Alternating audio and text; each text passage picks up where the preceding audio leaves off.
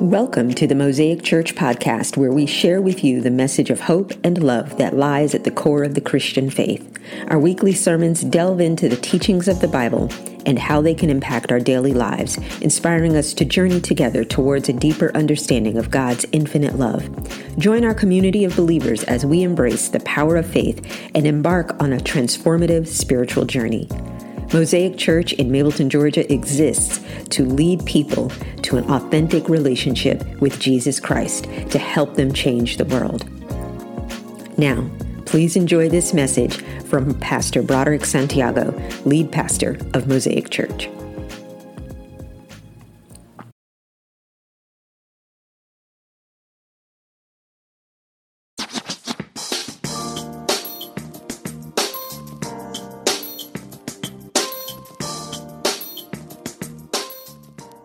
My focus scripture this morning, y'all, we're going to focus on Acts chapter 2, and I want to really focus on 42, 47. This is where the community is built.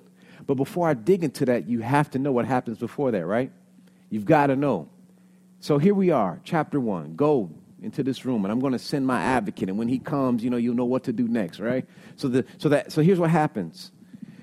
There's a huge festival going on. This is how powerful God is. He knows when he's going to do, what he's going to do, how he's going to do it. The timing is perfect.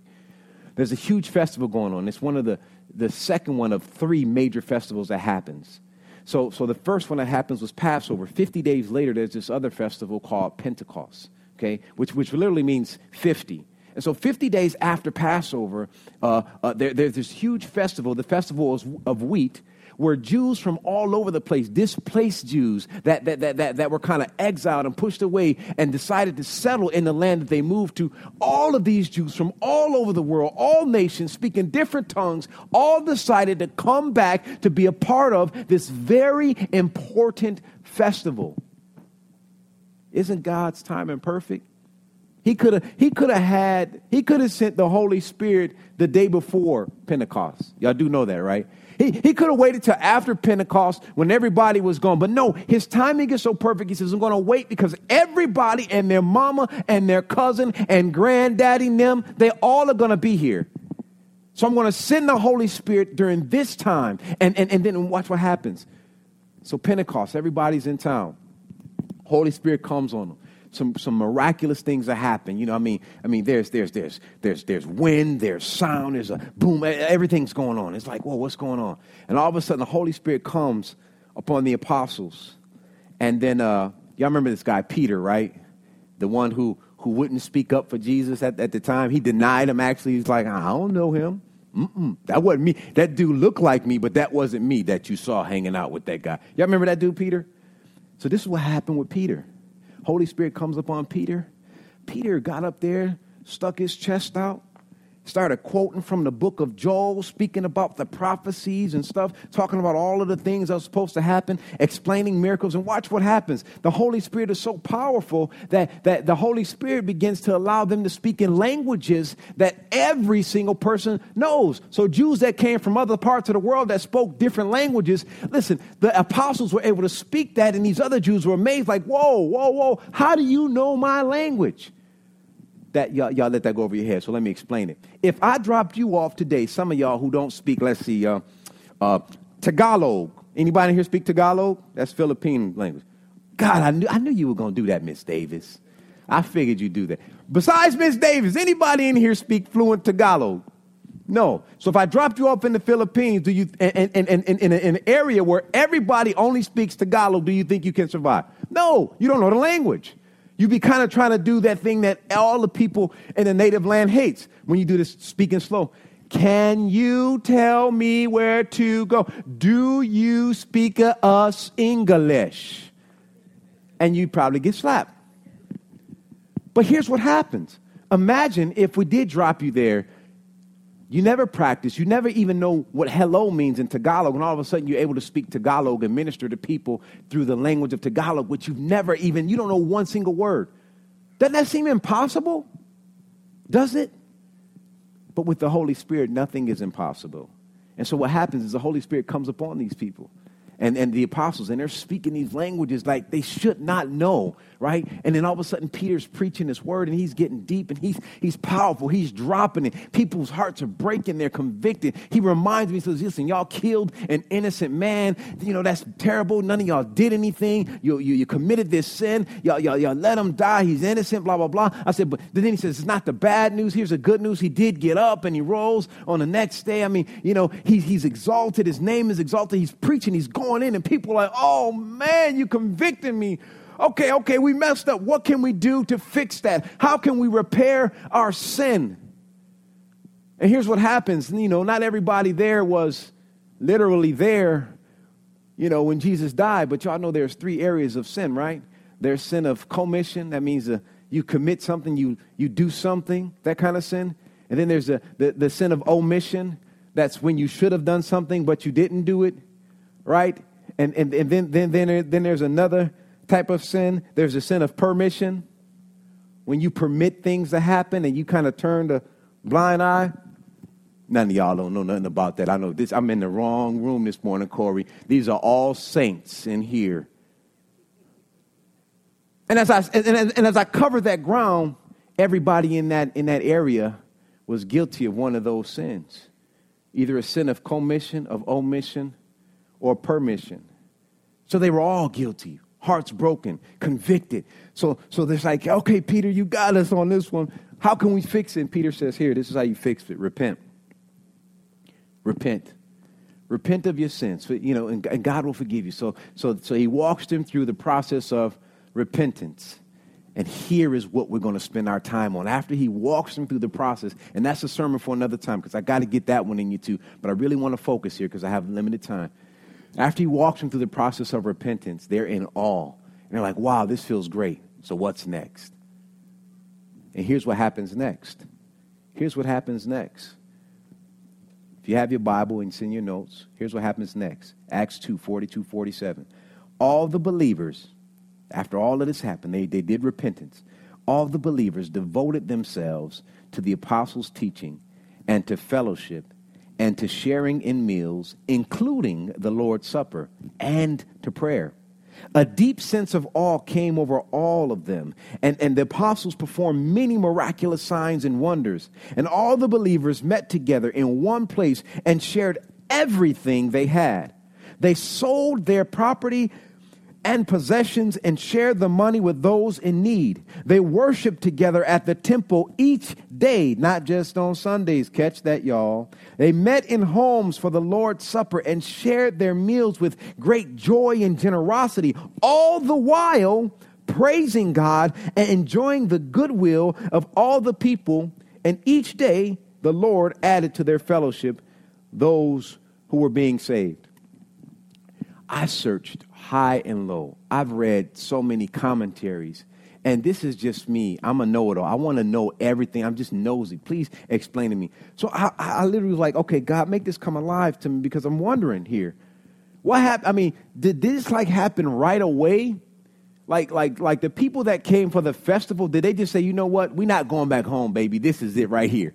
Call the lawyer, call the realtor, tell them to sell that land, and we just going to stay right here. Call the rest of the family, tell them to come here. What happened? Like, did they go back home and then come back? And I looked and I read different commentary, and I'll tell you what it all came down to. It appears, based upon all of my research and what I read from different scholars and stuff, that it happened instantaneously. It was like the Holy Spirit came alive in them. They were convicted of their sins. They repented. And then they began to do life together. Right there. And watch this. And even if I'm wrong somewhere in there and they did go home, they still that moment instantaneously made a commitment to do life with the person that they were there with that day. No matter what, I've got your back. I'll go home, do whatever. That day, the decision was made. It was instantaneous. All they added was water, and it was holy water. And it was instant, and it happened right away. That's powerful. That's powerful. And here's the amazing thing. Here's the amazing thing. Here's the amazing thing. This is where the church was born. You know, Matthew 16:18, if y'all don't remember this, Jesus was talking to Peter, and he changed his name. He says, now listen, I say that you are Peter, which means rock. And upon this rock, I will build my church, and all the powers of hell will not conquer it. Jesus wasn't lying. He knew what he was doing. He told Peter, he says, listen, I'm going to build my church on you. Peter had no clue how. He had no idea what that meant. All he knew is I'm hanging out. I'm here for the ride. Whatever you need, I got your back. And then all of a sudden, they were in the upper room. The Holy Spirit became alive in him. He preached, and the church was born. And y'all are sitting in the school, but we are a church, and hell has not come against it yet. It may look like it. Statistics may say it's dying, but the church is still alive, and hell has not come against it. If I was in a Pentecostal church, I'd have some runners right here.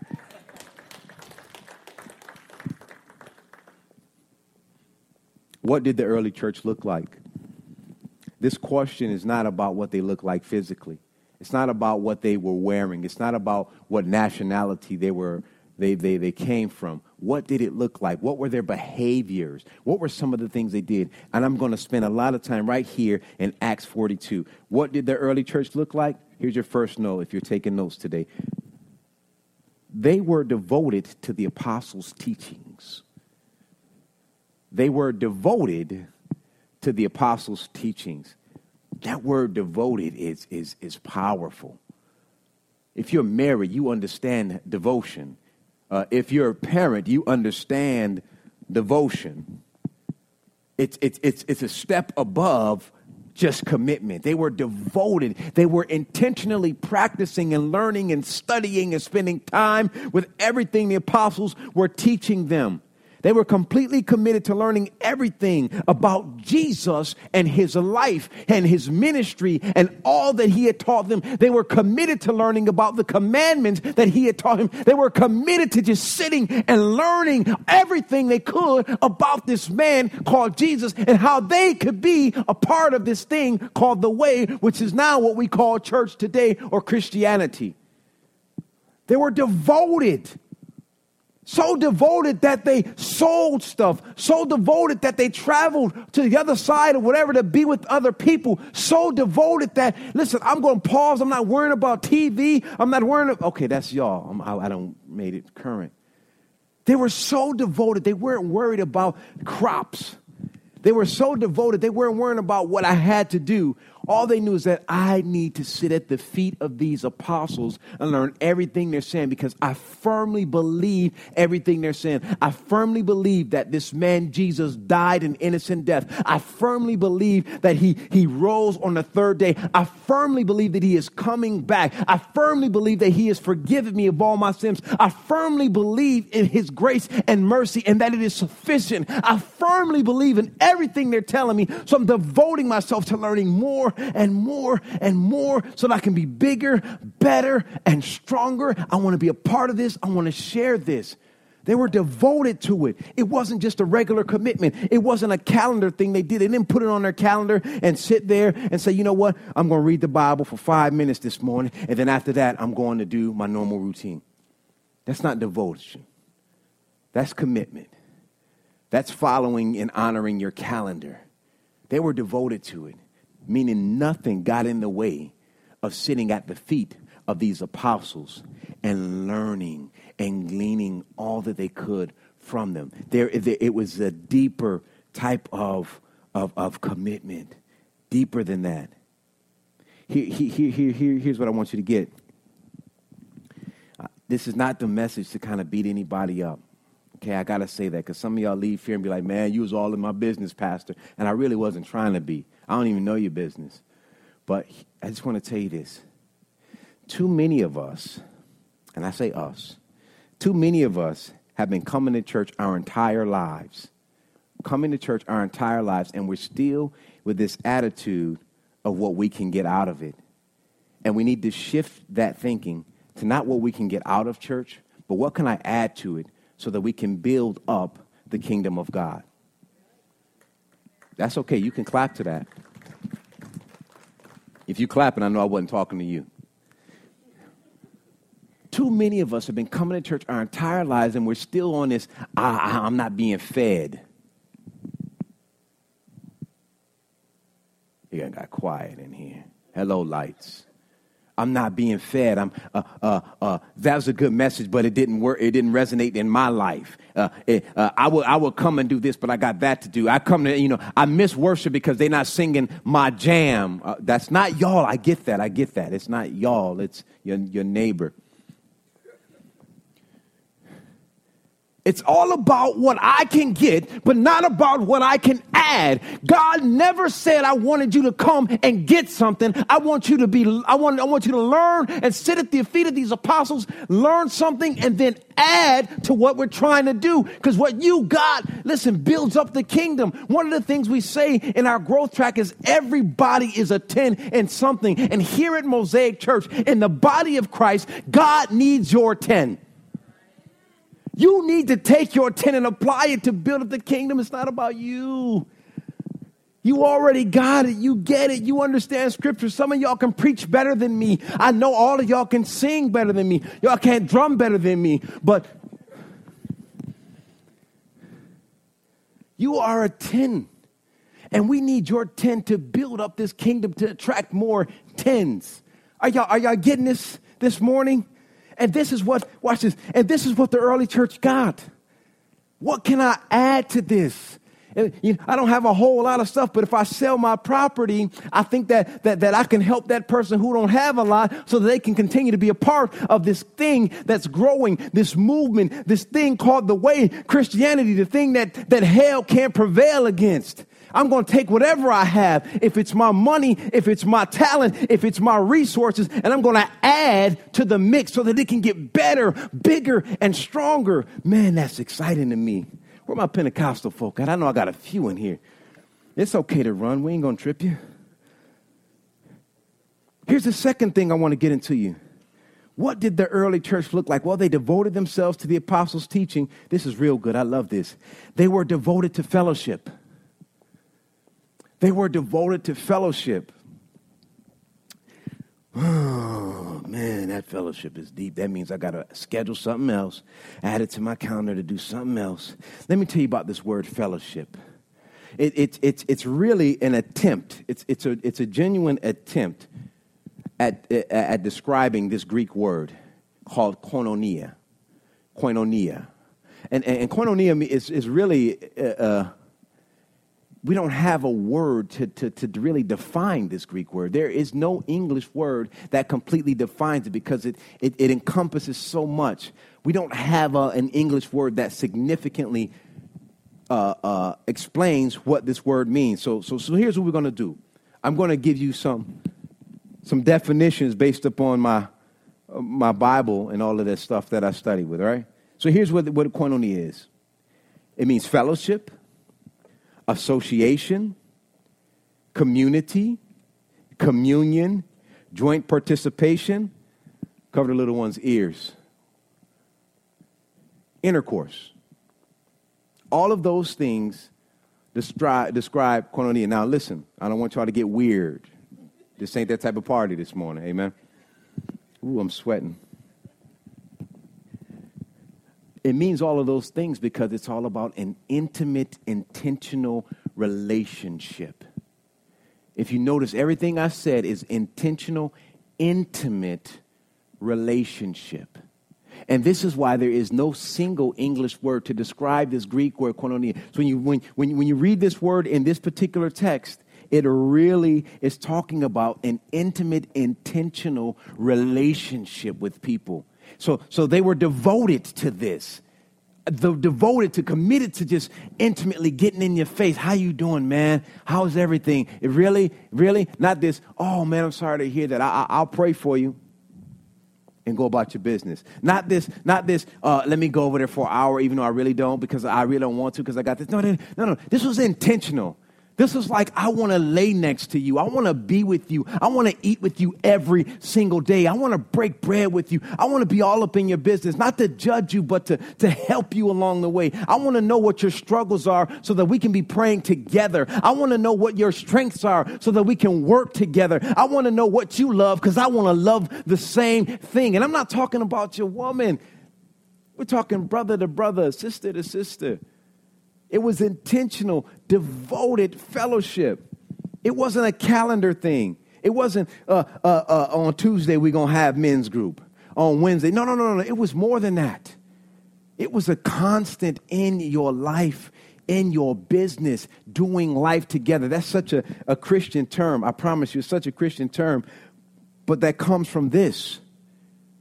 They did life together every day. Every day. Here's what I know. And please, y'all, again, this is not a beat up message. It's hot in here. I know we paid for the AC this month. Listen. Raise your hand if you're not busy. Oh, we got some people that's actually not busy. All right, I expect to see y'all more. Y'all fell for that. Listen, can I be honest? Everybody's busy. We're busy doing something. Even if we're busy doing nothing, that's busy doing something. But we need to be intentional about spending quality time together as a community. Quality time. I've devoted myself this month to really just constantly reaching out to each and every one of you, just saying, hey, praying for you, love you. You know, how's everything? How can I play? I mean, just intentional.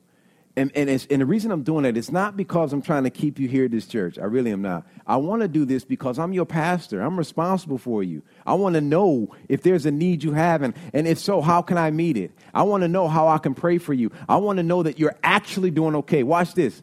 I want to know that you're alive. Because if I wait for Sunday morning to see you again, I don't know if you made it through the week. I'm being honest about that. And that's the same thing for any of you.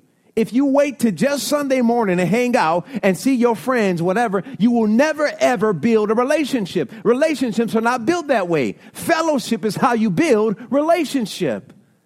Oh, y'all getting this morning? Y'all quiet. I must be really cutting deep. I'm sorry. Say ouch, that's all. And the thing is, we create space for fellowship here. We create tons of space. We got small groups. Right? We're having this family reunion. I just want to do that just so I can eat and laugh with y'all. Some of y'all have some great stories and funny jokes. But truth of the matter is, I want us to be that Acts church where we spend time together. I've had people from our church live with me. I'm serious about this Acts thing, y'all. And if y'all ever, where my wife at? Oh, she's right there. I was just getting ready to volunteer the house again. We might disagree, but you can still come over. You spend the night maybe. But seriously, we've got to be intentional about fellowship. You don't grow unless you know the person that you're doing the work of Christ with. Amen? Here's the third point. I got to get through these points real quick. Third point, they were devoted to breaking bread. I love this. It convicted the world out of me, but I love this. All the believers devoted themselves to the apostles' teaching and to fellowship and to sharing meals, including the Lord's Supper. Watch this. The Lord's Supper during this time, and if you read Acts 20, you'll see it, happened weekly, like every week, the first day of the week, which would be Sunday in our case. They did the Lord's Supper without fail. It was regular. But the fact that the writer here separates that, it says they shared meals, including the Lord's Supper, tells me that they ate together often. I would imagine it was every single day they got together, had a meal together. Do y'all know that we did a survey recently? We asked some of you all to just kind of tell us about the things you love about the church and where we can grow and blah, blah, blah, blah, blah. Do y'all know what the number one thing that most people put? They love the fellowship. They love the fellowship. And the fellowship they were referring to is when we get together and eat, talk trash, laugh, do all of those fun things. And here's what I'm trying to tell you all. Sunday, some of us are in such a rush. After we tear down, put stuff away, we're in such a rush to go home, do whatever else we got to do, prepare for Monday, that we don't pause and say, you know what, I got to eat today anyway. Why don't we eat together? Why don't we eat together? And it was suggested that, you know what, Pastor, you should do this once a month with your team. And I'm like, well, we don't have enough money. We don't. I can't do this every month. Y'all, why don't we just do it? We're all going to eat anyway, right? Who didn't make Sunday dinner today? Don't raise your hand. Don't raise your hand. My wife didn't. Okay, we need somewhere to go. Who cooking? Listen, my wife, she's a PK. She grew up, they had supper at somebody's house every Sunday. Her mother never had to cook a meal. Anyway, I digress. Listen, what I'm trying to tell y'all, this needs to be intentional. You're going to eat anyway. Why not eat with your brothers and sisters? Get to know somebody you don't know. We're a small church, and I would say about 50% of y'all know each other. I guarantee that God is going to bless this space where every seat in this room is filled. By that time, it'll be too late to know that person that you started this mission with. Think about it. Think about it. Now's the time to be intentional. Breaking bread, having communion. Watch this. Communion don't have to happen just here in the church. I saw a sister, a good friend of mine. She's traveling right now, and she took her little travel cup with her with her wafer and the juice. She took it with her on the plane. She's on the beach doing communion. You don't have to wait for pastor's instructions to honor God. You can do that. You all know the power of prayer. The prayer field is level. Jesus made sure that happened. They were devoted to breaking bread. Here's the fourth point. They were devoted to corporate prayer. Corporate prayer. Coming together. I would love to see a lot of you all with me early in the morning when we get here. Not for setup, but just I pray over every single seat in this room. Wherever you're sitting right now, I prayed for you. I don't even know what your struggles are, but I prayed for you. I don't even know if you have struggles.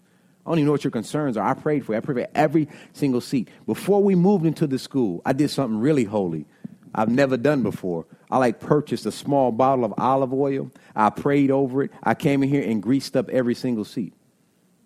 I've never done it. I was like, I'm really hoping that God does something supernatural here if I'm going to get the oil. I got the oil out, y'all, and put a cross on every single seat. And it wasn't just to fill these seats with people. It was to pray for the students that sit in these seats more than you and I. Students that are hungry. Students that are struggling educationally, students that are below the poverty line in this community, students whose moms and dads are on drugs, students who are tempted to join gangs. I prayed over every single seat in this place, and I would love to have some of y'all join me any given Sunday in the morning in corporate prayer and help me pray over these seats and pray over our community and pray over this entire building. One of my biggest visions, and I want to do this, Corey, I'm glad you're here because I'm putting this out there. I've said it to some other pastors as well. I would love for us to get together and do a prayer walk where we pray over this entire city. I mean, literally. And it don't have to be together. It's like these 5 churches are on the west side of Mableton, and these 4 or 5 churches on the east side, and the north side, and the south side. We're just covering this entire ground, and we're just walking in prayer. And I mean, the media comes on like, what is going on there? And I firmly believe then and only then can we start a major revival in Cobb County. I firmly believe it, y'all. That's a big vision of mine, and I'll pull it off one day, I'm sure. I'm positive it'll happen because God doesn't give vision without provision. And I know that we are in a season where more and more churches are working together to do amazing things for the community. Amen. Here's the fourth point I want to share with you all. The fifth point. Sorry about that. Well, actually, let me go back to the fourth point. I'm all over the place. I started thinking about that revival happening and got excited. It's just, y'all know that's my heart. I talk about it often. Listen, y'all, when we come together in prayer, here's what happens. This is good. Catch this. Prayer is the birth canal. It's the birth canal of the supernatural. It is the nexus of what is and what should be. Prayer is the place where human impotence and divine omnipotence intersect. I like the way that sounds. It's just so sweet to me. Prayer is when man, you and I, give earthly license for heavenly interruption. Prayer is when man, you and I, give earthly license for heavenly interruption. When we pray, we're saying, God, disrupt my flow and do what you need to do. When we pray, thy will be done, forget what my needs are, forget my schedule. What do you want me to do? Your will be done as it is in heaven. When we pray, we're saying, God, interrupt what is my normal flow so that I can patch in and get on your heavenly flow. This is the importance of corporate prayer. And they did this all the time. Here's the other part I want to offer to you. If they didn't do this, hell could have prevailed against what we call the church. We wouldn't have this. We would probably be worshiping idols somewhere if they didn't devote themselves to corporate prayer. Amen. Here's my fifth point. They were devoted to each other. They were devoted to each other. They were committed to each other. They were devoted, so much so, they sold their stuff and gave so nobody had a need. Now, I don't know if there are any landowners in the building today. If so, we'll talk afterward. But I don't think any of us would be so easy to just sell our land and say, you know what, I want to give all the proceeds of my money to Mosaic Church because I want to make sure that everybody here is taken care of. It got quiet, so I must be telling the truth. I don't know if anybody has an endowment that they want to just go on ahead and bless the body of Christ with so that there is no need. These people, they may have thought about it, maybe even second-guessed themselves, but they went through with it. They didn't think about what they were losing. They were thinking about what they were gaining by sowing in to the kingdom of God. I'll preach that another time. They didn't think about, I'm losing money. I'm losing this property. I'm losing this possession. They thought about what I am going to receive that is greater than anything on earth because it's heavenly. It's an eternal blessing. It's not a temporary blessing that will fade away when I fade away and leave this earth. I wonder if we can have that same type of devotion. I think that's why God don't give me money, because I want to give it away all the time, because I know that there are greater things on the other side of blessing someone else. It always feels better. That scripture that says it's always better to give than to receive. Man, that's true. It feels so much better to be a giver, but I like being on the receiving side, just for the record. Don't take that back. I love that side too, but I feel good to be a giver because we're always givers. So to be a recipient it's a great feeling, but giving is far more greater. It blesses somebody else. And I say this time and time again, if you're the only one, if your family's the only one that's benefiting from what God has birthed into your system, then we need to change some things. Whatever God is giving you, he's blessed you to be a blessing. You need to be blessing somebody else. You need to be doing something for somebody else with what he's given you. That's your talent, your time, and your resources. We'll preach about that another day. Here's a 6th point, and then we're going to wrap it, and our worship team can be ready. They were devoted to praise and worship. Watch this. They worshiped together at the temple each day. Not Sunday, each day. Every day, a day for my St. Louis folks.